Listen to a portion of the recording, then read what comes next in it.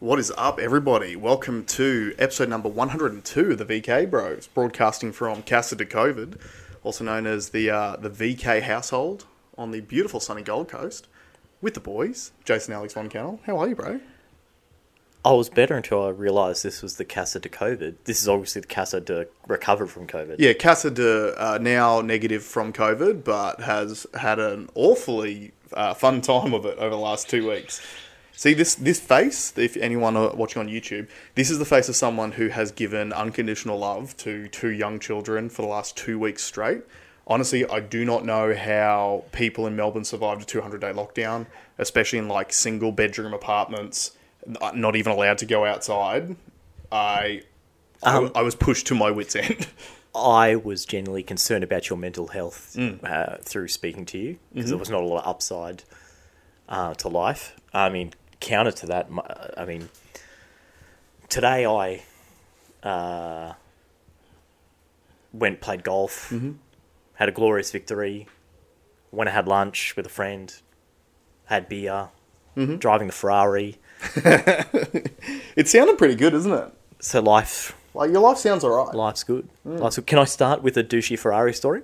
Absolutely. So first of all, I got it back after I got the little issue sorted out. And it was actually...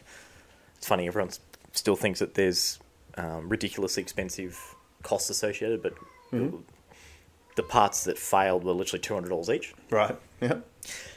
So I thought we'd take it for a drive, but I went to the service station yesterday because very thirsty. Loves a drink. Loves a drink.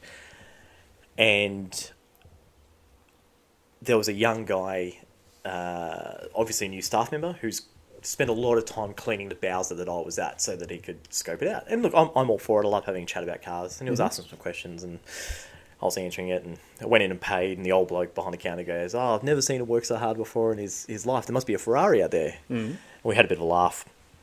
Then went out, he's asking more questions, and now like I want to go. Yeah. And I did the douchiest thing, and I'm actually disgusted with myself because I missed an opportunity, and I was a douche. Right. The reason why I was a douche is because I said, well, start saving. Knowing full well that I don't believe that. That's right, yeah. I should have said, buy Bitcoin. That would have been the perfect opportunity to say, true. Buy Bitcoin. Yeah. So I was a douchebag, and I missed a great opportunity to hopefully put a young person on the right path. Yeah. Because I give you a tip, working at Shell, he's never going to be able to save enough to follow his dream of getting a Ferrari. Yeah. Well, you know what? It's actually, that's one of those times in life when... Yeah, fair enough. But that's one of those times in life where you think about how you could have responded to a situation way after. It's like when, someone says something to you and you give them a comeback, and the comeback's like a 5 out of 10. And then later on you're like having a shower and you go, "Oh, I should have said this." Well, you and I, we craft it. Yeah. So we'll talk about it after and say, like, in future, if I had my time again, I would have said this, so that you learn from next time that it comes up. Yeah. Because we're not perfect. No. My comeback... It's striving to be. I mean, this was my golfing approach this morning. Robbie, who I played against... Shout out to Robbie. He's been getting lessons. So he was very confident going in. He's also done a couple of days at the driving range to improve his skill. Right. And as he pulled in, I met him at his car, where I said, "I hope you kept receipts for your lessons, because after this, you're going to want a refund." Now, I think it was a pretty good one. Worked out. And you talk the talk and you walk the walk. That's because it. you won by, 5 shots? Yeah. Yeah. Beautiful day for golf too. Cracking day. Absolutely cracking day. So I don't know how good this is going to come through on the video, but obviously we're out the back here in my my resort-style backyard with the pool, with the sun out. It's a beautiful day on the Gold Coast. What do they call the little vacuum cleaner? Pool vac? It's not the best sight. I could have cleaned a pool before we did this. Yeah, it sucks. Yeah, it does suck. Now, something else I wanted to speak about just really quickly, because I know you've got some real stuff to talk about. Got my DEXA scan last week. I don't think I've spoken... Oh, first of all, thanks Chris. Shout out to Chris for filling in last time. Yeah, definitely. I think he had a good time. Yeah. He felt a little bit underprepared, but he's got like he's written some notes for next time, and I'm sure there'll be an opportunity. I'm sure there'll be another next time to ring in. Yeah. Another shout out to his friend that will refuse to debate me on whether crypto is worthwhile or not. Right. Chris, is that Dan from the podcast, or is that someone else? No, someone else. Right. Someone else. Now, my DEXA scan, I was disappointed with. Mm-hmm. I put on only 45 grams of lean mass. Okay. And I gained 400 grams of fat. Okay. Now, I have done something positive with that information. You know, I haven't let it get to me. I've used it as a constructive thing, and I've reduced the snacks. Mm-hmm. Okay, and I've replaced a lot of my afternoon snacks with fruit. Yep. Basically, just being an adult. That's effectively what I've done. So we'll see how that goes. Mm-hmm. I've been doing it for like 6 days now. Haven't seen any results, so that's a little bit head-nicking, but you know, you got to stick with it. And I also finished my gym's testing, which we do twice a year. Right. Now, I didn't do the last test because I was injured. Yep. But I have improved in every single facet except one. Okay. So deadlift, I went up from 150 kilos to 160, and this is 1 rep max. Yep. Military press, which is just on a bar straight up. Yep. I went from 70 kilos to 75. It's pretty good. Bench press, I'm most proud of, went from 105 to 115. Yeah, that's huge. And then there was some, chin ups. I went from 2 chin ups to 4 chin ups. Nice. Went from, so the cardio one was like 500 meters on the rowing machine, followed by 600 meters on the assault bike, and then a 700 meter run. Yep. And it's timed. I took like 48 seconds off my time. Okay. So that was good, and I felt much better too. And a rowing Tabata, so 20 seconds on, 10 seconds off. You have to get 100 meters every time. work set. Yeah. Yep. Now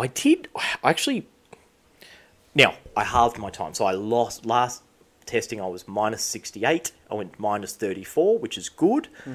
But I thought the roll on was going to give me, was going to count, Right. but it doesn't count because I finished above 800. Right. So I think if I did it again, I could have got a high score. I just wanted to net out, but Yep. you know, live and learn. Now, the 40 cal on the assault bike. This one, I don't know if I've mentioned, it has been in my head for weeks. It's the one, it's literally just on the assault bike and see how quickly you can do 40 cals. Yep. Last time I did it, I effectively lost sight at 10 calories. You lost sight. I couldn't see. Right. The windmills were getting bigger and bigger and bigger and bigger until I couldn't see. Yeah. And at the who knows what, you know, I lost hearing. I lost everything. When I finished, it gives you a confirmation beep to say that you're off, and I think they were screaming at me that I'd finished. I got off. The beeps weren't the machine when you woke up in hospital. Could be. Basically keeled over in the gym. After 10 minutes, I made my way to my office, which is right next door, where I laid on the couch and just woke up 45 minutes later. I effectively passed out. Yeah. So it's been in my head that this is the one to fear. That I was very scared of doing this, and I wanted to achieve a better result. So I got 62 seconds on the first time around, right? And I wanted to beat it. So it's the amount of time it takes you. Is it to burn 40 calories? No, it's just to register 40 or calories on the machine. Generate 40 calories through the machine. Yeah, which is an arbitrary figure. Yeah. Which doesn't mean anything. It was just a measure that we use on those bikes. Yep. Now it's funny you say that because one of the guys that goes to the gym, real numbers guy, he had said to me, "You're not going to beat it." And I'm like, "Man, I don't like the negativity. I've beaten everything else. I don't like negativity." And he goes, "It's not you. It's the machines." Now, this guy that was telling me, he's got the record in the gym. He did 40 calories in 18 seconds. Mate, it sounds to me like someone who's trying to hold on to the record. No. Well, he's untouchable. Like, even the trainers there, I think the next best is a trainer at like 23 or 24. But he said... So it's 24 seconds. Seconds. Right. All the records were made on one particular assault bike. That's no longer which there. does not register the calories in decimals. Oh. Now, this guy is adamant. He said, I've done assault bike basically every day, and I know that these don't count as fast as what that old machine did. Right. So as far as he's concerned, no one will ever get the record because the machine that did it is gone. Yeah, interesting. which falls in line with what my result was. Because I am fitter, because I was fitter in all the other things that I did, Yeah. but I went slower on that. How much slower? I finished at 118 instead of 62. Yeah, no, it's So 68, no, was that 118 is 78 seconds? Yeah. Compared to 62 seconds. Yeah, it is unreasonable to think that you would be... You're essentially 10% ahead in every other metric. Correct. And then you're almost 20% behind. Yeah. On So, that one. and he did say that before, so that's my excuse, and I'm sticking with it. Fair enough. No, look, it sounds like great results, all in all. Like, we've said the whole time, what's really interesting for me about this whole fitness journey that you're on in particular, because obviously you're training and working at it week in, week out. Training. Yeah, formally training, but also, like, formally recording everything. You know, doing the fitness testing and stuff like that. It's a big deal. Just from, like, an anecdotal perspective, I was watching stuff on YouTube the other day, and one of our first episodes of the podcast showed up. Mm-hmm. And we're fat as fuck. Paunch is the word I'd use, yeah. Like, I've got that round tire around my stomach, and, like, we're both fat faces. Yeah. Like, so just even from a visual perspective, we've both come a long way in the last... It's not been almost 2 years. Well, I reckon you're looking great. Your work, I think, is doing wonders. Oh, absolutely. Yeah, and having seen the food and drink that you've been able to consume during that time is very impressive as well. Alex has changed his diet out to be more of an adult, and I have regressed further back to being a teenage male. Yeah. I was telling the boys a little while ago, I've been eating so much fast food lately because, and like, I try to be smart with my fast food choices. So my main fast food choice... Oxymoron. Well... Oxymoron deluxe with cheese. Yeah, probably. That's probably a fair thing to say, actually. I'm not going to try to sugarcoat it, although you would like that. I would love that. Five original tenders from KFC is like my go-to snack now. So it's just chicken plus all the batter and all the beautiful seasoning and everything like that. But it's a high amount of protein. Obviously it's got a lot of fat in it, that sort of thing. But I'm not going to pretend it's good for you. But as far as things you can order off the KFC menu, it's probably not the worst thing that you can actually order. But one thing I've really enjoyed doing lately is a lot of, like, all the KFCs around my local area have got 2 lanes. I love pulling the overtake in a drive-thru. Yeah, right. There is nothing more satisfying because you have to sit next to the person as, like, so what I'm talking about is you might be showing up for the drive-thru and some idiot has just followed one of the other cars straight through. Because people are obsessed with following lines. That's right. Because too many people are like monkey see, monkey do, and they'll just jump into a line instead of taking the free lane. And there's nothing more satisfying than just ducking straight into the free lane, and then you wait, and then it's like, welcome to KFC, may I take your order, please? And you're like, yeah! And you can tell the other person hears it too, and they're so shitty. But hopefully that's a lesson. Hopefully they learn that your conformity to a social construct that is not being dictated or mandated by anyone but yourself has just cost you. That's right. And I've literally done it 3 times in probably the last maybe 3 weeks. It's a lesson to everyone out there. Yeah. I've had a lot of opportunities. You've practiced. Yeah. I've had a lot of practice. Yeah. But you've recognised how to beat the person to the apex. Yeah, it's also a way... Is it always the inside lane, or is it just at the opposite lane? It's just the opposite lane. Yeah, okay. And because sometimes you can round people around the outside. Yeah, that's right. Yeah. But it's just, like... It is so interesting to me that just that phenomenon of people just joining in behind on the line. Just joining in. Like, you see this even when you go to, like, a food court and people are, you know, standing in a line or whatever, maybe to order something. And quite often people just go up and stand behind people, even if they've already ordered, they're just waiting. It happens at... So, I've been at Queensland Transport a couple of times this week, and it's been bedlam. I learned something new. Dealers get priority before 11:45, right? But not after. They never told me that. Okay. So, and I've had to go in the afternoons the last couple of days. And you're supposed to walk in, get a ticket from the machine that gives you a number, then go stand wherever you want, wait for your number to get called out. Yeah.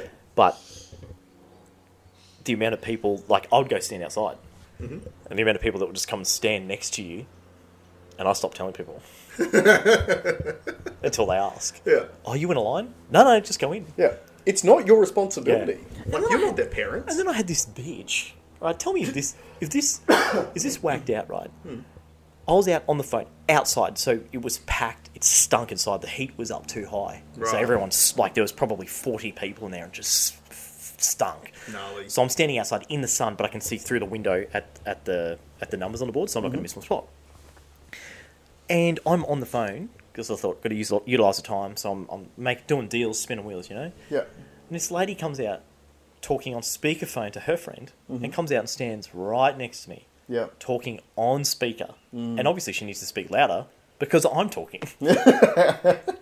And I tried to power play her by speaking louder, but she beat me. I had to capitulate. So Really? I bailed out. Well, I was done with the call, so there was literally no reason for me to keep talking. But I thought, that who thinks that that's okay to do that? It's the 2022 equivalent of walking into a male toilet and having someone pissing at the urinal just go and standing next to them, even though there's free stalls like further away. Totally. It's just not okay. Yeah, I found it so bizarre. And it was like I was the only person on that side of the entire building. Yeah, right. There were heaps of other places to go, but she chose to go right next to me. Maybe you're being punked. The stuff was not serious. I could hear the conversations clear as day. They're literally just having a chat about stuff. Yeah. Whacked out. Yeah, that's a bit of a recent phenomenon I've noticed too, is the amount of people who have speakerphone conversations in public. Yeah, I do it now too. No, not in public. No, not in public. Yeah, but I do speakerphone a lot because I might be doing other things, holding the kids. Like, we do FaceTime all the time when I've got the kids in my lap and that sort of thing. But I notice that a lot when you're just out places, the amount of people who are walking around, sort of holding the phone like we're holding these mics. Yeah. Having a conversation with someone that everyone can listen to. Like remember, and look, maybe it's symptomatic of society. Remember, privacy used to be important to people. Like, people actually used to care about privacy. What's that meme? Let's not talk over the phone because the government's listening.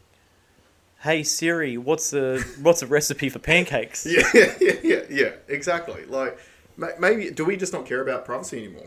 Like, is that? I think we care less. I found this on the web. What? Oh, I said it. Siri. Sorry, if you guys didn't hear that, Siri just answered. Yeah, so Siri's listening to this conversation too. Which, let's be honest, the government is probably listening to the VK Pros. I'm sure we're on a list somewhere. Oh yeah. I've no doubt we're on a list. Do you want to talk about? Is there anything to say about Origin?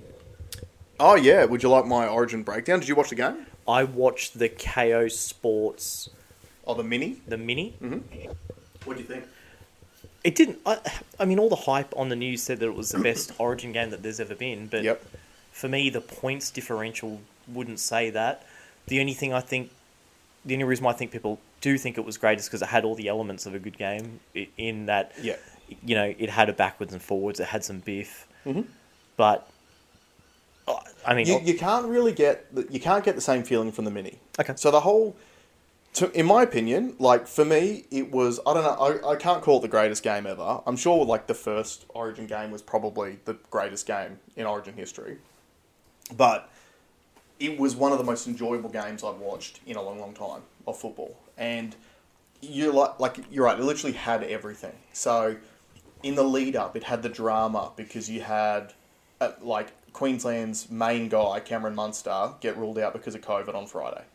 So the guy who killed it and got man of the match in the first game and won the game for us in Sydney, all of a sudden, just a few days out, because of COVID, is ruled out. Yeah. And this actually sparked... It's really interesting when...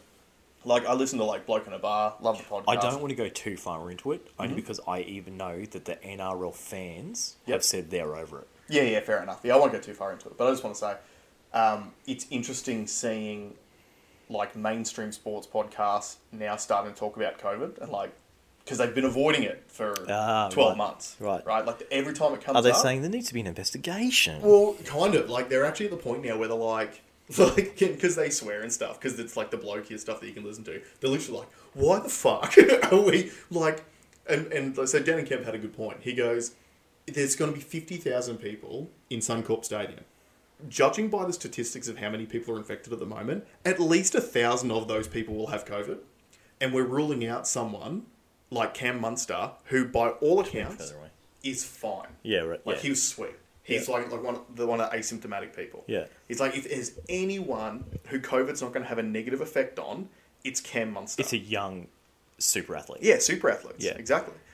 And yeah, so it's been interesting to see that shift. Well, what I thought was funny is on Channel 7, the article was pushing mandatory mask wearing to try and bring back because of this massive blow up. And then when it went to the sports segment, Barrett's was taking selfies with all the fans, and he'd been out, like, he was at the Caxton for lunch. Yeah. He was taking photos with everyone. He's just out living his best life.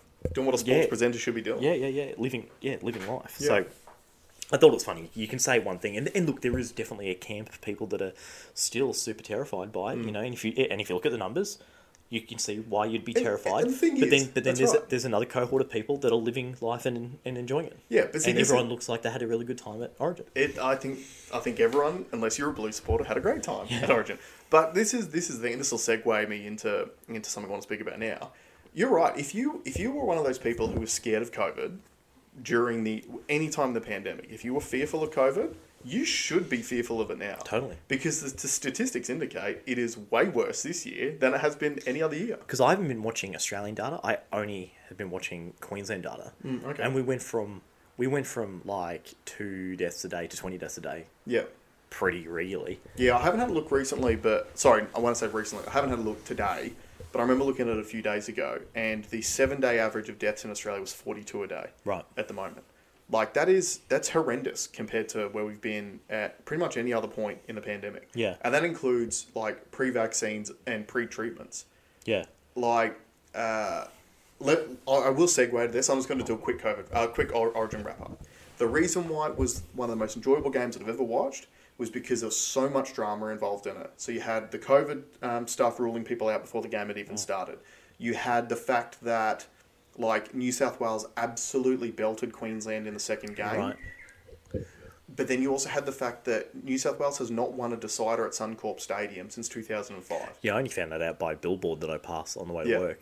Which, in my opinion, was the greatest individual Origin performance I've ever seen, which is Andrew Johns. Joey Johns was... If you want to watch someone be the GOAT in rugby league, go and watch that game. Game 3, 2005. That's the best individual performance in an NRL game, in a rugby league game of all time. Right. Anyway, I'll move on. But when the game started, I think it was the first set of 6, Corey Oates was running the ball out, led with his head, and knocked out Cameron Murray from the New South Wales players who tried to tackle him. So he was out for the game. In the next set, Queensland's kicked the ball down to the New South Welshmen. New South Wales players trying to run down at their own end. Selwyn Cobbo puts his head in the wrong position trying to make a tackle, catches Patrick Carrigan's hip. He gets knocked out. He's gone for the rest of the game. I think it was in the same set. Queensland had a prop get knocked out and gone for the whole game. Look at what I titled the note. Douchebag Ferrari driver. CTE of Origin. Yeah. CTE of Origin. So when I watched that thing, I was like, these guys... like, it brings a whole new word to the term flop. You know, it was an involuntary flop. Yeah. It was brutal. And... That's why people watch that sport. Like, let's be real. They've done a lot of work on cleaning the game up over the years, and you don't want to have people... Like, you don't watch it to watch people get injured. But it is the contact sport. I'm not even going to say it's a contact sport. As far as world contact sports, unless you're looking at actual, like, combat sports, it is the combat sport. You can say the NFL's got higher velocity contact. Yeah, that's fine. But you've also got all the padding and you've got all the stoppages. Yeah. Like, it's the and most... 2 different teams. Yeah, it's the most gladiatorial sport that there is. And this game was what people came to see. An interesting note, kind of similar but kind of not, is they just had the Austrian Formula 1. Right. And Lewis Hamilton crashed on the Saturday sprint race that they had. Yep. And the crowd cheered. Now, the reason why the crowd cheered is because that's where all the Dutch fans, because it's close to where Verstappen's from. Yep. It's not his home country, but it's like his home race. Yeah. So the whole sea of orange. Yeah. And everyone's saying, "Oh, you shouldn't cheer when another driver crashes." If I was go-karting and my friend crashed, I would cheer. Yeah, absolutely. I would cheer. Now, we know that 9.9 times out of 10, they are safe. Yeah. I don't think anyone's cheering when a car is when Grosjean went between the wall and it burst into flames. No one was cheering. No. But when Lewis Hamilton came off and nudged the wall, everyone cheered. Yeah. It wasn't racist. It was teamist. Yeah. We wanted to see this 8-time or 7-time, whatever, 8-time champion. We wanted to see him make a very rare mistake. Yeah. He doesn't do that. Yep. And he's just done it, so everyone cheered. And the fact that people are coming out, Ricardo had to. Oh, we shouldn't be cheering that stuff, guys. You're getting over It's sports. It's like sport. At the end of the day, the whole point of sports is to be tribal. It is the way that we have been able to exercise the tribal parts of our psyche. Yeah. In a Controlled environment. In a controlled environment in a society, right? Yeah. Because you can't normally do that. Yeah. But it's the same in every sport. Like, unfortunately, you want to see the people that you don't like go poorly. Absolutely. In what you want them to be okay. Like you said, no one's going to see Lewis Hamilton have a fiery crash and get caught on fire and cheer for it. Or maybe there will be a few people that will do that. And they do wear hoods. When Robbie sliced the ball today at golf, yeah. I laughed. Yeah. I laughed in his face. Yeah. I mean, it's good sportsmanship to do that. Yeah. Because they should learn that hurts, and they should not do that again. Correct. And that's part of my approach is why I talk a big game. I talk a massive game because then I need to perform. Yeah. Do you know what I mean? I've added more gravitas to my performance. I've set myself up. And it was funny because when I walked into the gym to do my 40 cal that I've been putting off, some of the comments were made. It's like, oh, you should have done it when no one's there. And one of the trainers who obviously has learned, he's like, no, he needs this. He needs... That was my first thought when the record holder had said that you couldn't beat it.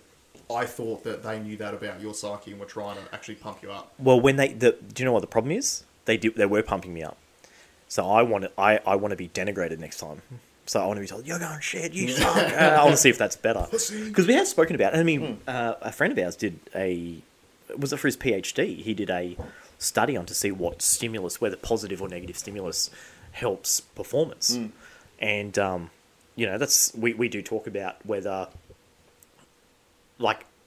we could run that test within our gym. Yeah, to absolutely. See performance. Because everyone's going to be different, though. Yeah, true. It's definitely a personality thing. The biggest fuel that you can give me is you can tell me I can't do something. Yeah. That's the biggest fuel that you can give me. You can give me all the pats in the back in the world. When it's something that's like a sporting endeavour or a business thing or whatever it is, if it's something you're trying to achieve, as long as it's something that you can measure, I don't need the pats on the back because You want the slaps in the face. Yeah, I'll be able to see the results. Like, the results tell me whether or not I'm progressing and going in the right direction. I don't need something. Correct. Yeah, you know when you've done good. That's right. Yeah. But if you tell me that I can't do something, that just gives me fuel because I'm going to do it just to prove you wrong. And I also, after that, I'll ask the question, what did I do wrong? And they'll tell you because it's easy for someone to critique you. Yeah. And I picked up some good... So that's what I did when I walked out. I'm like, what did I do wrong? Yeah. And he's like, oh, your arms did this. And I'm like, okay, so I've added that into a mental note to gather as much data as I can. So next time, I'm better. And that's the most mature way to use that sort of fuel. Because unfortunately, too many people who have that chip on their shoulder fuel, they don't ask for what did I do wrong afterwards. Yeah. They're like, they might be a poor loser a lot of the time. Yeah. Whereas to me, maybe it comes from a background of playing sports for growing up on Tenbury Mountain, small town, we didn't have a big player pool to pull from. So quite often we were up against the odds because, we're a town of 5,000 people putting together a sports team and playing against places like, Helensvale, that you have 200,000 people down here who are putting together a team of the same amount of people. So just the talent pool that you're pulling from is much smaller. So maybe I feel like in life I'm a very good loser because I've done a lot of losing in my life. Yeah.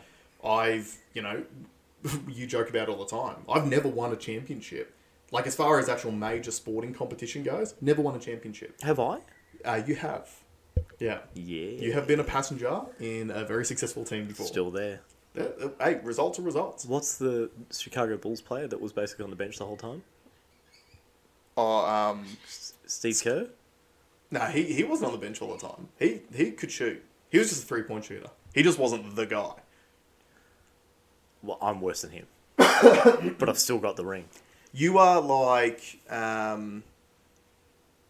for example, Andrew Bogut won an NBA championship with the Golden State Warriors when he got traded to the Warriors just in time for the playoffs to start and broke his leg in the first game. But, okay, but no... Didn't play another game for the rest of the series, but they went on to win the championship, still gets a ring. Oh, still gets it. Yeah. That's you. No. Mine wasn't that bad because my tactic, I was a wing. And I used to set up most of the goals. So I think I've only scored one goal in my entire soccer career. Yeah. But I set up probably 70% of all of them. Just kicking across to Downey McJanet, who launched it in. Yeah. that was it. He had like the top number. Yeah. I had the bottom number, but he was nothing without me. Hey, a team is a team, man. Team is a team. I was there. And that's the thing. Results are results. Yeah. So, and maybe that's probably a lesson for everyone in... We often talk about how, our kids these days, like they're the generation where everyone gets a trophy for just showing up. And unfortunately, you see the results of a lot of that stuff now. Like there are a lot of people who are younger, and look, there's a lot of people our age too. This is a generalization because our age group was really when they started bringing in some of that stuff. Yep. Or maybe just after us, like maybe 3, 4, 5 years after us was when they started bringing in a lot of that stuff. Nice. But you do see a lot of that mentality. I've got a lot of friends who run businesses now. They might run cafes or something like that. And something I've seen a lot of lately is a lot of posts about like millennial entitlement and about how young people don't want to work hard anymore, or when they come into a business, they just want to run the place straight away. And we were joking about this the other day where we're talking about how now that we're in our mid-30s, we actually understand what experience means. And we remember being teenage kids and having someone in their mid-30s go, guys, like, you just need to get some experience under your belt and whatever. We're like, oh, fuck, whatever, we know everything.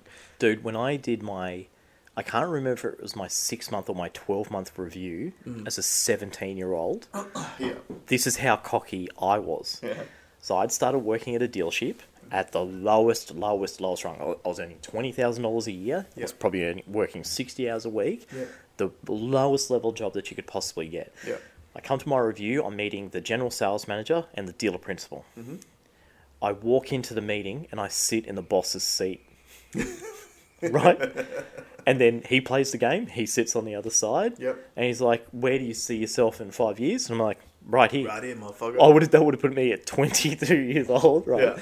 Yeah. And obviously not deserving of the role. Mm-hmm. Where I have never, ever fallen for that sentiment towards the youth has been around since humans have been around. Yeah. So I remember that moment in my life. I know how cocky I was. Mm-hmm. So if I see someone cocky, that's not new. This is not a thing about that generation. If it is, it's an energy about that generation. And we need to harness it.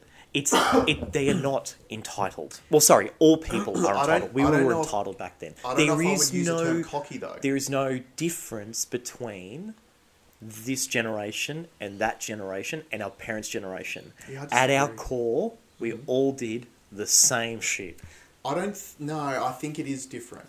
Explain. Give me an example. Well, the term cocky is not how I would describe the kids. Headstrong and cocksure. No, I don't think they are headstrong. I don't think they are cocksure. But you talked about entitlement.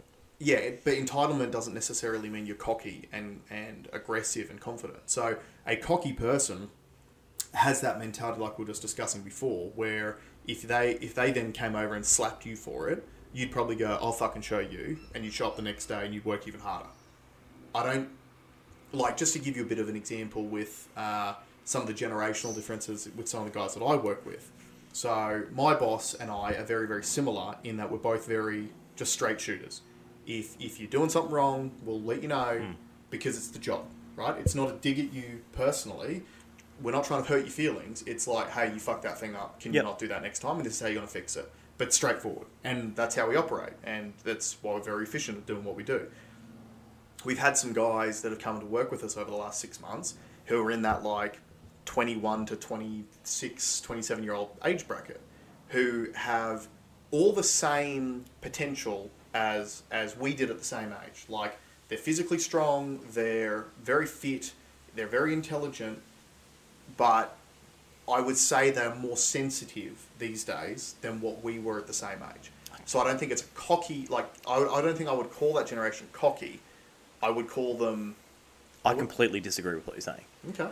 Because I think if you went back, you would find that you were just as sensitive, and what I think it's more a reflection of is management now, older people now, not recognising that there is a difference in the generation forthcoming. So there is a difference. But it's all the same difference every single time. So it's what, as you progress and you become older, you assume that younger cohort should conform to do it the way that you did it. Therefore, you try and achieve things the way that you achieved it.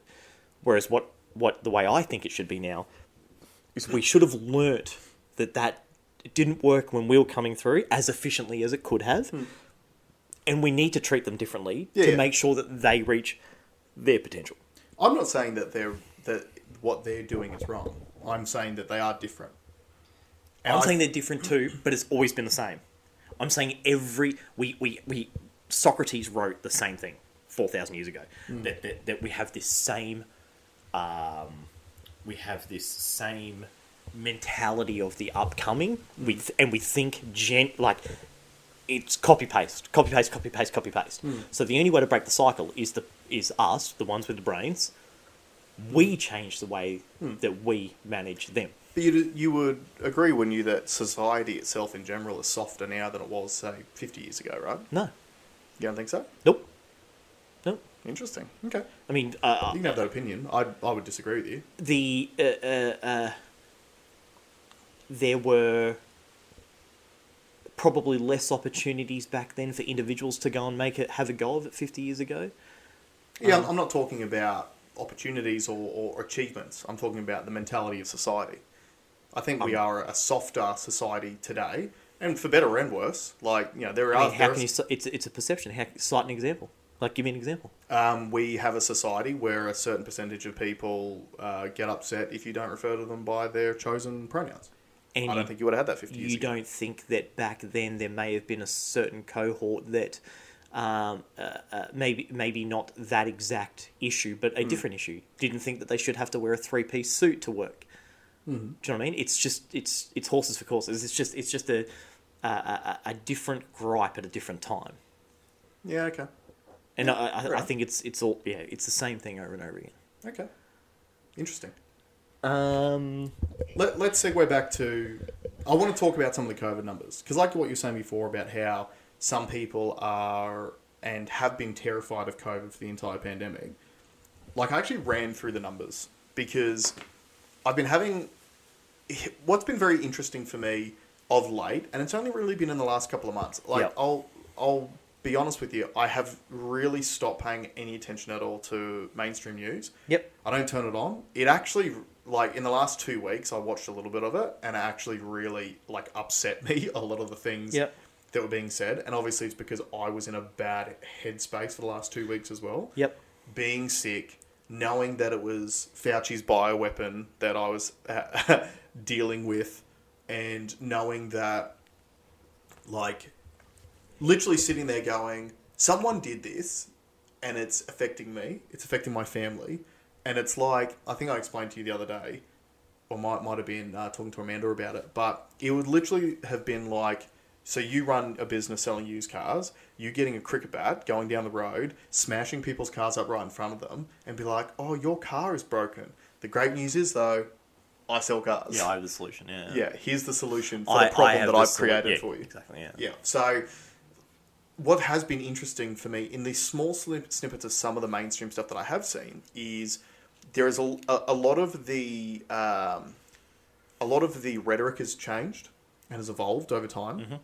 A lot of the bullshit has changed. Now, the bullshit itself has changed because now it's become undeniable. Example being, vaccines don't stop you transmitting the disease; they only give you personal protection. Apparently, yeah, they'll still say it.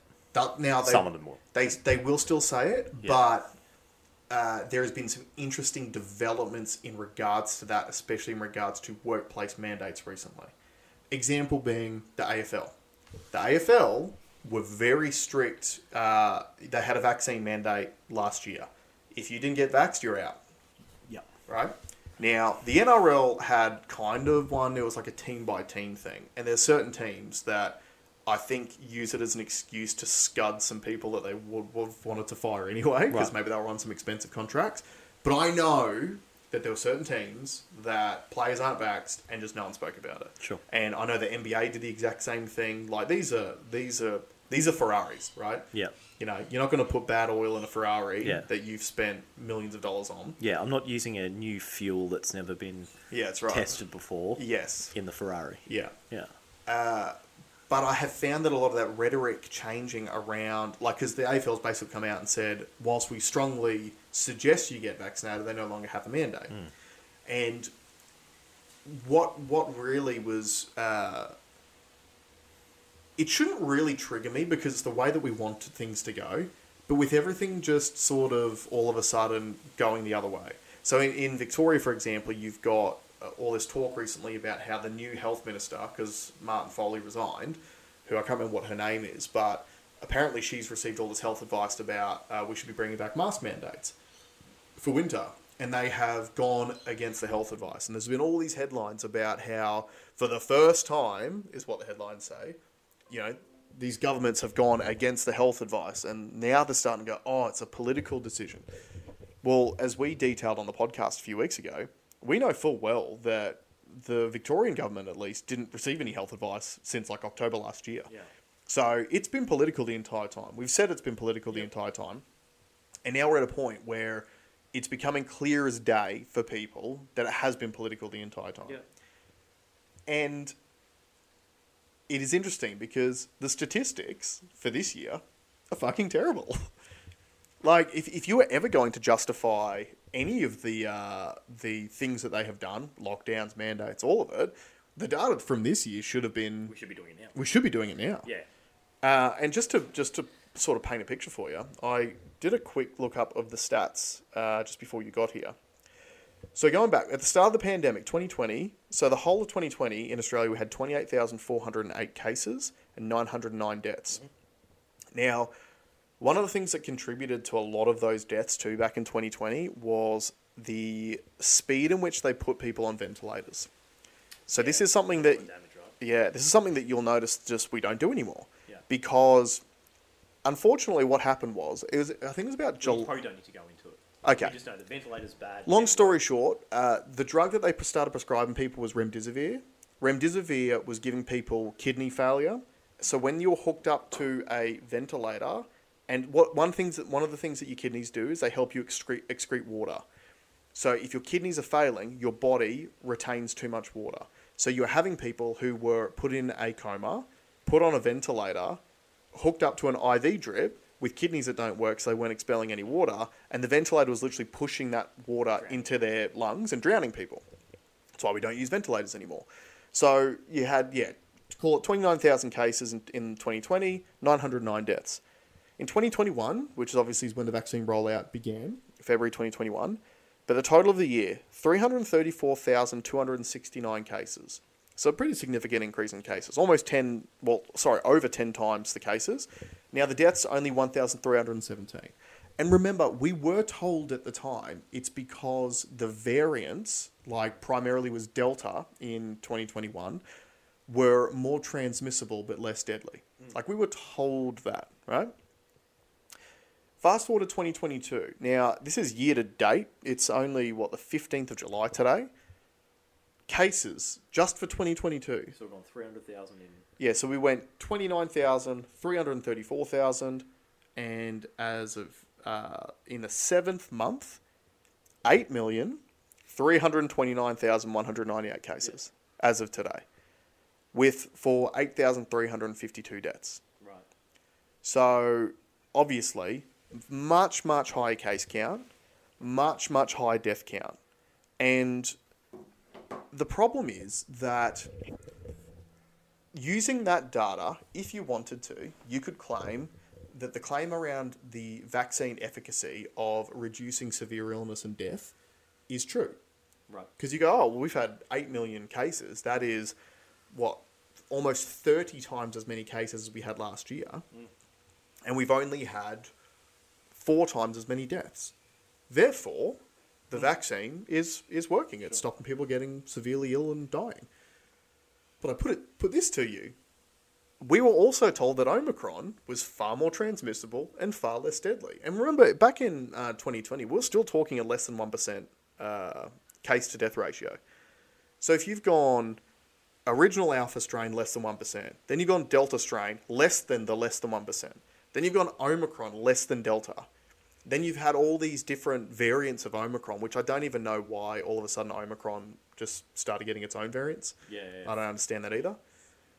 But in other words, the virus has done what a lot of people said that it would do, and what we mirrored on this podcast early on, which was it is evolving to infect more people and kill less, which is what viruses want to do. Yep. And it is not a guarantee that that is what would happen, but that's what the data was showing. Yeah. Right? As much as people in official positions wanted to basically tell you not to believe the data or not believe your eyes, they just wanted to tell you what to believe. Sure. But the reality is this: we've had 8 million cases, and the number is skyrocketing every single day. I mean, I had it. Like, I'm not going to lie.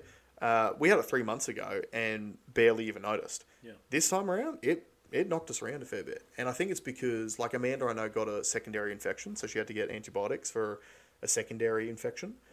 But I don't know if it's because this is a new variant, like if this is... I don't think... that your case to me is I know what you guys are going through for the last 2-3 months in terms of the amount of just illness and downtime and stuck in the house, and you guys are going to get smashed by anything. Probably. Yeah.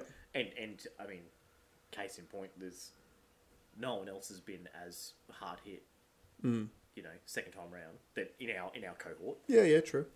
Than you guys. And we knew that too. Like, as long as we kept sending Nate to daycare, he was going to keep bringing stuff home. Yeah. And it's been interesting too, like, and even speaking to the daycare workers, like, they a lot of them have been saying, we've never seen anything like this. And we know what the reason is. The reason is everyone's run out of sick leave in the last 2 years. They don't have any sick leave anymore. Because you remember, when people stay home from work because the kids are sick, you're on sick leave. Yeah. You only get 14 days a year. Yeah. Like, it's the law now. If you have COVID, you have to stay home for 7 days. Yeah. So any time you test positive to it, that's half your sick leave for the whole year gone. So people have run out of sick leave, and now there's no payments anymore. So the federal government's removed those payments. People can't afford to keep their kids home anymore. And to top it off even worse, doctors are still pulling the bullshit of, we're not seeing you if you've got any respiratory issues. So when you're getting a fucking telehealth appointment going, hey, it's been 7 days, my kid needs to go back to daycare, I need you to sign him off. They're like, oh, how does he seem? What are the parents going to say? Yeah, he's fine. I need to go back to work. He's fine. Yeah.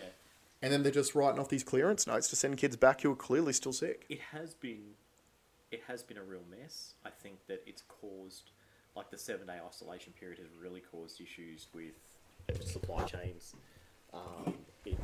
Yep. Yeah, it was funny. We were talking about at yes, please. We were talking at lunch today how one of his friends works for airlines, and the airline staff, that because they fired everyone before COVID. Yep. They've employed all new people. These new people can't handle the abuse that they're getting, but at the same time they're still trying to gouge. They deserve it because they're not set up properly. Anyway, so it's causing all these trickle down effects, and the fact that you've got a doctors, hospitals all behind the 8 ball because of policy, not because of disease. That's right. Because of policy. Yeah. That's where I have an issue, and that's where, like, did you watch that Freddie Sayer interviewing on Unheard? Yeah, I did. The health minister from Sweden. Mm-hmm. They didn't do any of this stuff. That's right. And they functioned as a society. Mm-hmm. And remember, we said we'll look at their numbers. Our numbers were better than theirs, so we thought we were doing better. Mm-hmm. But we're catching up at a rate of knots. And, like... But their GDP remained the same. Yeah. They actually gained because the rest of the world fell apart. Yep. And it could be argued that we should have just put all the information out there, created the vaccines, made them available for the people that it was actually going to help, i.e. the old immunocompromised, and kicked on with business and said, this is what we recommend. We think that you should stay 1.5 metres apart, which social distancing is going to be the best That's thing, right. right? Yeah. Can we agree on that? You know, if you want to wear a mask, wear a mask. Yep. But if they would have just given us the information, were honest with the data that they gave us, we are smart enough as a nation to have made the right choice. That's right. The fact that we have put that in the hands of bureaucrats that, you know, have had ulterior motives, because, you know, it's interesting that all the state premiers probably won't be in the job by the end of That's right. their terms. Yeah. Could be argued. And that's something that's reflected around the world. That's not just an Australian phenomenon. Yeah. I mean, look at the UK. You've just had Boris Johnson resign. He was one of the big COVID crew. And in the same week before he pulled the pin, his, what's his name? Jarvid, I can't remember. But the health minister that was part of that famous viral video of when he was interviewing, there was that, I think it was an anaesthetist inside a hospital, and the health minister was going around telling all the hospital workers that they needed to be vaccinated. Yeah. And this guy was like, I've literally been working on the front lines during COVID for the last 18 months. I have had COVID. I've recovered from COVID. My natural immunity will be stronger than anything that some new vaccine can give me. And you are now saying that after 30 years service that I'll lose my job if I don't take this experimental vaccine. Yeah. Anyway, so that guy, he resigned in the week beforehand too. So, I mean, So they won't ever face music. No, and that's, again, that is, to me, it's the most frustrating thing about all this. Like, you look at Australia, who was the Australian health minister? Because he resigned too, the federal one. Can't even remember his name. Greg Hunt, that's right. So Greg Hunt, who was running things during COVID, he's resigned. Martin Foley. If you think back, he was probably the most liberal in his approach. He was almost the last person to really push mandates. He was probably the softest in terms of policy compared to all. Now, could have been all a ploy. We spoke about the whole time, feds and states. Could have been an element of controlled opposition to make it look like. Yeah. But at the end of the day, like look at Australia's COVID situation. So you had ScoMo, he lost his job because the people booted him out.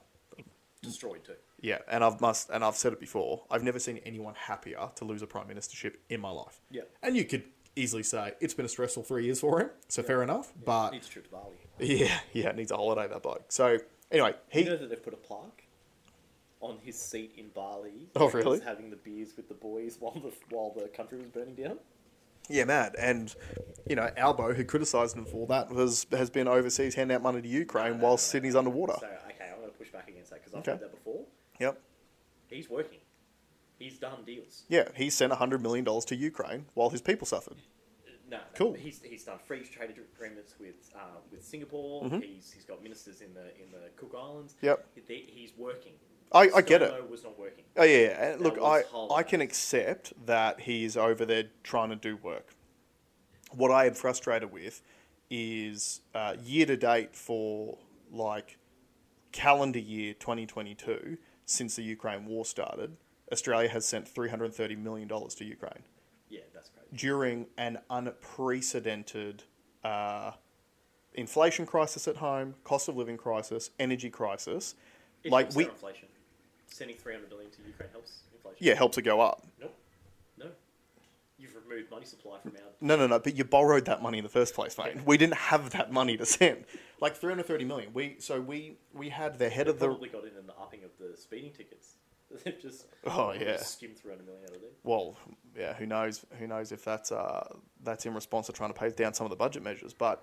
like, we've literally gone and, like, we got $1 trillion in debt. So the $1 trillion in debt was the justification to remove these COVID stay-at-home payments. And yeah, we've sent $330 million to a country that we're not even technically an ally with. They're not a part of NATO. Like, there should be no reason why... For Yemen. Yeah, and also... Where's the money for... some West African country's been like, where's their money? Yeah, exactly. So this is a thing that I've spoken about a million times, but I want receipts for what all the money's spent on. I want receipts. Like, if I... It's not disconnected. Hopefully. I'm not registering on there. Or is yours not registering on there? No. No. This one's not... That one's not moving.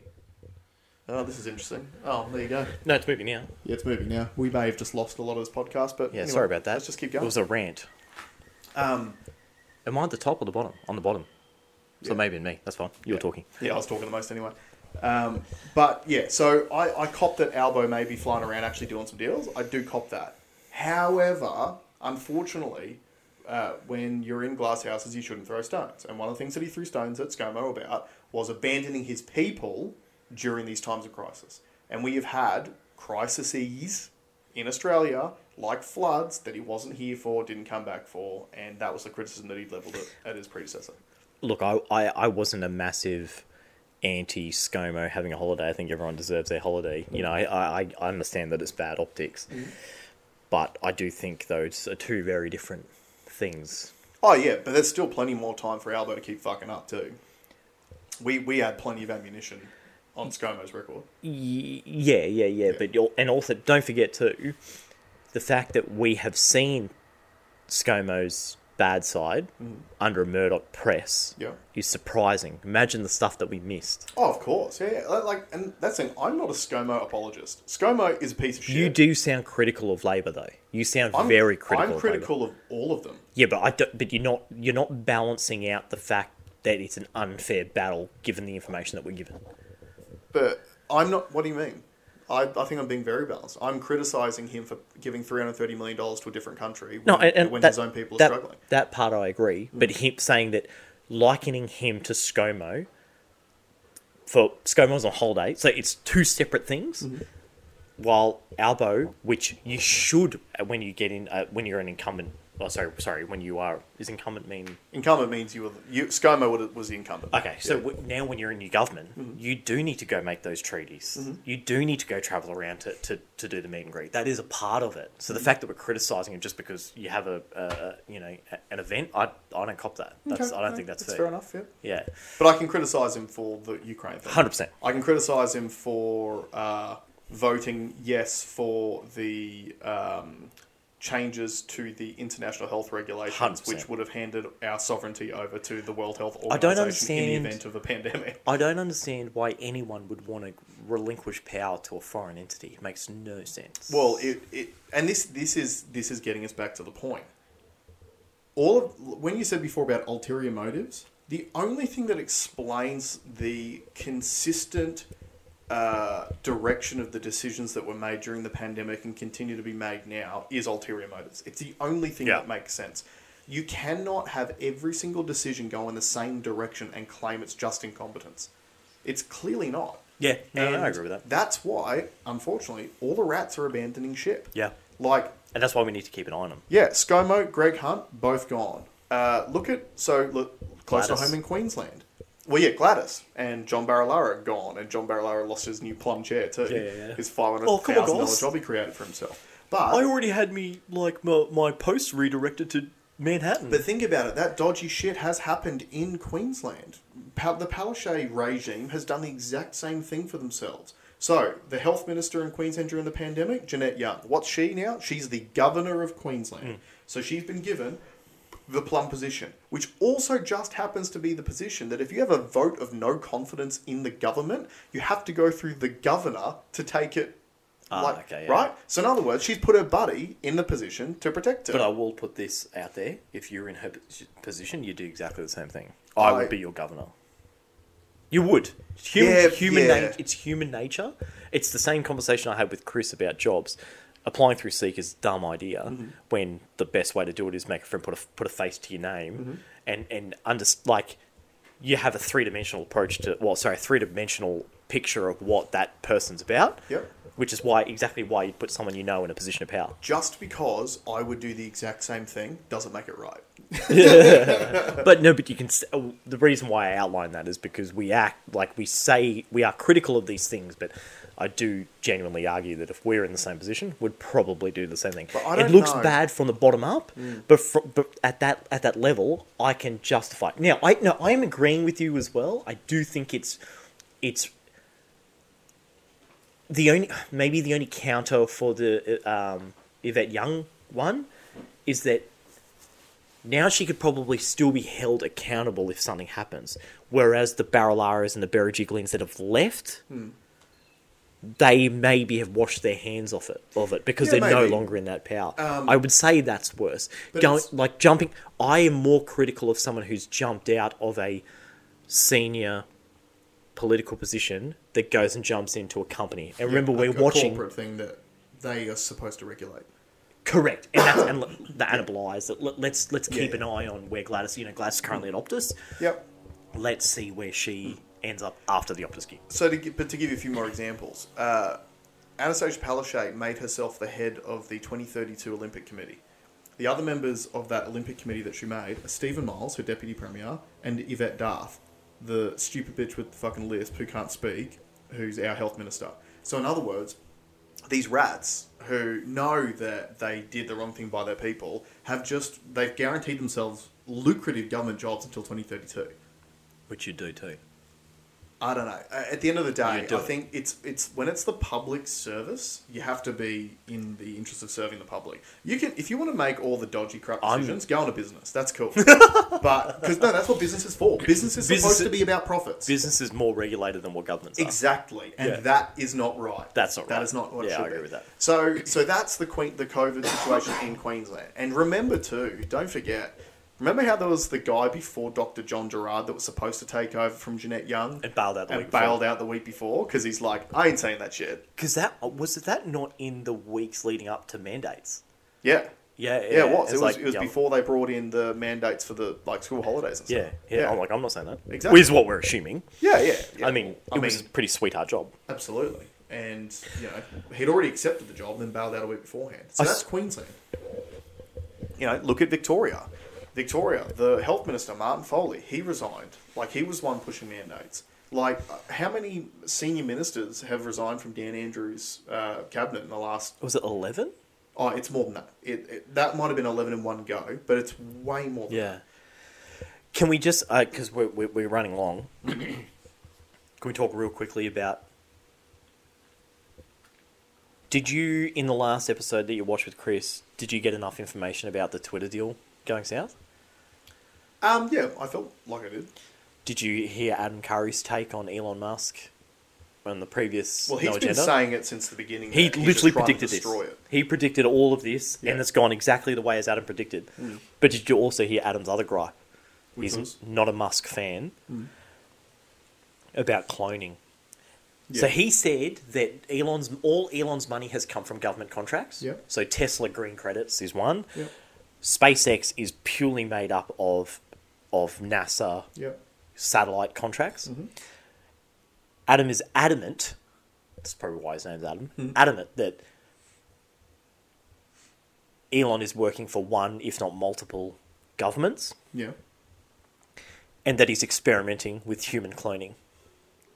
He's got 10 kids, 3 sets of twins, and 2 of the previous sets of twins were within months of each other. Right. So he thinks he's experimenting with cloning. Yeah. Now he is the crackpot, Adam Curry. Yes, has been right more than he's been wrong. Oh yeah. Has literally Yeah. nailed this thing 100%. Look, here's the thing. I agree with his sentiments on Elon to an extent. He has met him too, by the way. Yeah. They have met, yep. Yeah. But I agree with him to an extent because, like you said, the majority of Elon's wealth has come from government grants. At least that's where he's gotten his starts on a lot of things. He's also explained no one gets as big as Elon has in multiple different industries without being in with the right people Sure. and being assisted by government. Because government could regulate away any of his business in the drop of a hat. Yep. And the fact that they haven't I mean, like, the guy's literally has the boring company where he can bore tunnels underneath cities. Like, that's the sort of thing that in a heartbeat, if you're trying to, like, take that dude out because you think he's getting too powerful, you could just switch it off. But he's been basically allowed to operate fairly freely. So from the perspective of him potentially working for government and being this controlled opposition figurehead, because obviously a lot of the red pillars love Elon Musk. Everyone was very excited about him potentially buying Twitter for a lot of freedom reasons. I know Adam Curry's take on it was that it's a bad thing because he's just out there as controlled opposition. So he didn't say it was a bad thing. He just said it was. He was not there to buy it. Yeah. He is purely there to destroy it. Yeah. As far as the cloning thing goes, Elon has mentioned before his concerns about declining populations, particularly in the West. Yeah. And, there's a lot of talk at the moment about, like there's been too many people on the world. Like and they're wrong. But the World Economic Forum people are all about, there's too many people. We need to, if we do a really good job on vaccines, we could knock that number down by 10 or 15%. Yeah. Hashtag Bill Gates. I'm with you. I completely disagree that there is an overpopulation problem. I think if you look at, especially our country, we need way more people. Yeah. The inflationary issues and like lack of growth and all that sort of stuff, they get solved by having more people. For sure. More producers, more consumers. Like that solves that stuff. A lot of the reasons why people think we have too many people are because of climate rhetoric. A lot of the climate change stuff that's been pushed for many, many, many, many, many years, which is all about getting us scared of an unseen enemy, like an invisible enemy that's going to, tear the house down in 5 minutes' time. Flood the house. If you don't send us money. That's essentially what it is, right? It's amazing how many of these issues in life can be solved by sending money to a political party. Like look at what happened with the Democrats with the whole Roe v. Wade thing. Like they had the chance to codify it, and instead of doing that, they asked for $15. Give us $15, and we'll maybe not do it, or we'll do even less about it. Yeah. So I don't know if Elon Musk is experimenting with cloning. I think he's got 10 kids. Different women. I get that. All hot women. Look, Grimes, maybe not so much. Very talented. She's hot enough. Hot crazy scale. She's up there. Yeah. But I just think he doesn't have a lot of time, and he doesn't want to pull out. Why would you pull out? Feels better to not. Why would you wear condoms? Like if you can afford it, why not? Have as many kids as you want, especially if you don't have to take care of them. Especially if that's a really good point. Someone else is taking care of them. I love my kids. That logic is like undeniable. Dude, like I love my kids, right? I absolutely adore them. Anyone who follows me on social media knows how much I love my children. But in the last 2 fucking weeks, the amount of times I want to throw them out the fucking window, Elon's like, yes, I'm going to space, yeah. Yeah, Elon's literally like, I work 20 hours a day and I sleep 3.5. So I've got half an hour a day to share between my 10 children to all my different wives. And do you know what Elon does? Elon Grimes messages him going, hey, when you come to spend time with the kids? And Elon's like, oh, I'm at the other mum's house. And he's not. Yeah. He's just working still. He's literally figuring out how to move to a different planet. He's probably busy blowing in someone else. Okay, so right. The guy doesn't have a lot of time. Again, we're running short. We need to talk quickly about Sri Lanka. Oh, yeah. So not just Sri Lanka too. It's not. They haven't really spoken about it on the news except for the fact that there's protests there. Yeah. The government's gone. The government has collapsed in Sri Lanka, and it's due to farming regulations. They've tried to, and it happened in the Netherlands. Yes. And the Netherlands, obviously, government hasn't fallen over. They're far more sophisticated than what Sri Lanka is, but the thing is the same. They're trying to pull nitrogen out of the air. Yeah, out of the farming, out of agriculture. So the Netherlands, fertilizer they use is nitrogen rich. Yeah. And for a reason, seemingly out of nowhere, they have decided that that nitrogen's the problem now when it comes to farming. Yeah. And that all these farms that have a nitrogen level of X in their soil need to be shut down for the good of the world. Yeah. And it just so happens that, especially in like the Netherlands, all these farms that have the nitrogen level at X are all the small farms. Yeah. And all the big farms don't have the same sort of problem. Yeah. So it is this arbitrary green policy. Hidden, a fear on a hidden element fear in the air. Yeah. There's literally fear in the air. It's the exact same elements as the COVID scam. Like, we use an invisible enemy. Like, you can't see the nitrogen in the soil. A pathogen. Yeah, like, it's an invisible thing which apparently is going to kill us unless we take action. And unfortunately, like, the Netherlands is really going through it. Like, they're literally talking about shutting down 30% of the farms. Like, think about the other headlines that you see on the news at the moment. We are in a, like, global food crisis is coming. They keep talking about it. Oh, there's, like, you know, look at the cost of everything down at the shops at the moment. It's not just because of fuel. It's because we've got some food shortages, because of a lot of supply chain issues. Well, what are we doing around the world at the same time? Shutting down farms. Like, same thing around cars. Just a quick side note. Something is happening in Australia. Australia's been very anti-cars. So we've got chip shortages, which has reduced the amount of new cars that have hit the market. The government has just tightened the rules around imports, making it harder to get imported vehicles here, used vehicles, so to even further decrease supply. And they're also now putting another clamp down on the way that you scrap vehicles to make it harder to sell parts off those vehicles.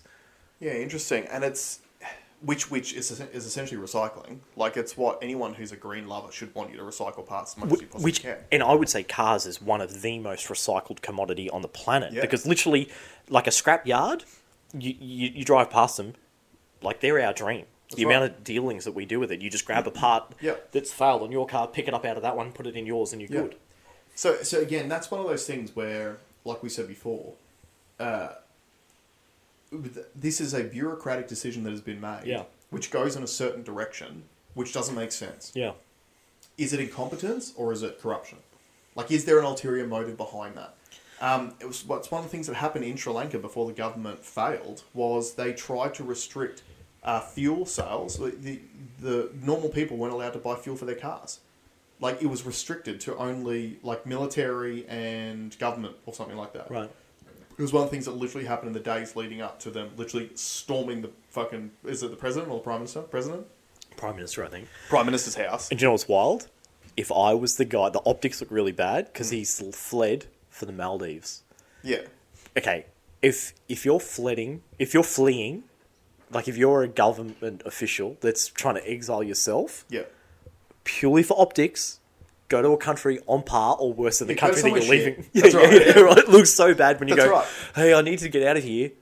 Maldives looks good. The weather in Maldives is great. Again, this is why I get so upset about us sending $330 million to Ukraine, because the exact same thing is happening there as what has happened in Sri Lanka, as what happened in Afghanistan. When the Afghani government crumbled within 5 minutes of the West deciding to leave that country... The president of the country fled, taking hundreds of millions of dollars of American dollars with him. Yeah. The exact same thing has happened in Sri Lanka, and the exact same thing is happening with Volodymyr Zelensky. Mugabe was the Zimbabwe president. $50 million worth of foreign aid in, $60 million worth of Mugabe investment out every year. Yeah. Just on that really quickly about the Wonton Don. It's a Barstool product. Wonton Don, he travels around the world. Right. I love his videos. He's currently visiting Iraq. Okay.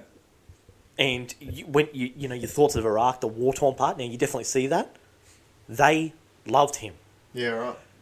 People yelling at him on the streets when he was trying to cross the road, and he was like, oh, I don't know if they just don't like Americans. Yep. They're saying, how are you? How are you? They're testing their English. Yeah, right. Yeah, and people are walking past going like, you're welcome here. Like, we want people back. So it's nice to see when left to your own devices. Now, they had a massive coup. Only 2019, they kicked the government out that was put in by the Americans. The Americans. Yeah. They got their own, and they're flying. Yeah. The people will sort out their stuff. Now, Sri Lanka, I hope that Sri Lanka sorts their stuff out, get rid of this obviously corrupt government, and go back to being Sri Lankans, you know, and then be... And they'll sort it out. Do you know what's going to be very interesting to follow on this? Is how it is portrayed in the media over here, if it gets portrayed at all. Yeah, absolutely. And that's why I want to say it now, because we've got to look at it. Yeah, it's right. Because like you're saying about like Iraq, like when the media stopped talking about Iraq, because it was no longer convenient for them, everyone's view of Iraq was that it's just a terrorist hotspot, and they've grown, like, you've got a generation of children that's grown up under attack from the West, and they hate the West, and it's the place has been torn apart and like it's a dead state is essentially what everyone's perception was. And like you're saying, now anyone who actually goes there, and look, I'm only commenting, like I don't know, I haven't been there, but I would say that our idea of it is different to the reality. Absolutely. And the way that, like, I haven't seen much on what's happening in Sri Lanka, which you fucking should. Yeah. But again, does any government want to broadcast to their people who they have just oppressed for 2 years, this other country's just had their government overthrown because they literally just walked into the guy's house and said, you're out? You don't want that, because you don't want to tell, like, there's, I watch a lot of kids' movies these days. There's a kids' movie, A Bug's Life. That was out when we were kids. Do you remember that? About the ants? Yep. And the ants have this, because we watched it with Nate a few weeks ago. The ants, every single year, they have this pressure to harvest enough food for I think it's the crickets. Because the crickets come and they have to have this like offering, otherwise the crickets are going to kill all the ants. Yep.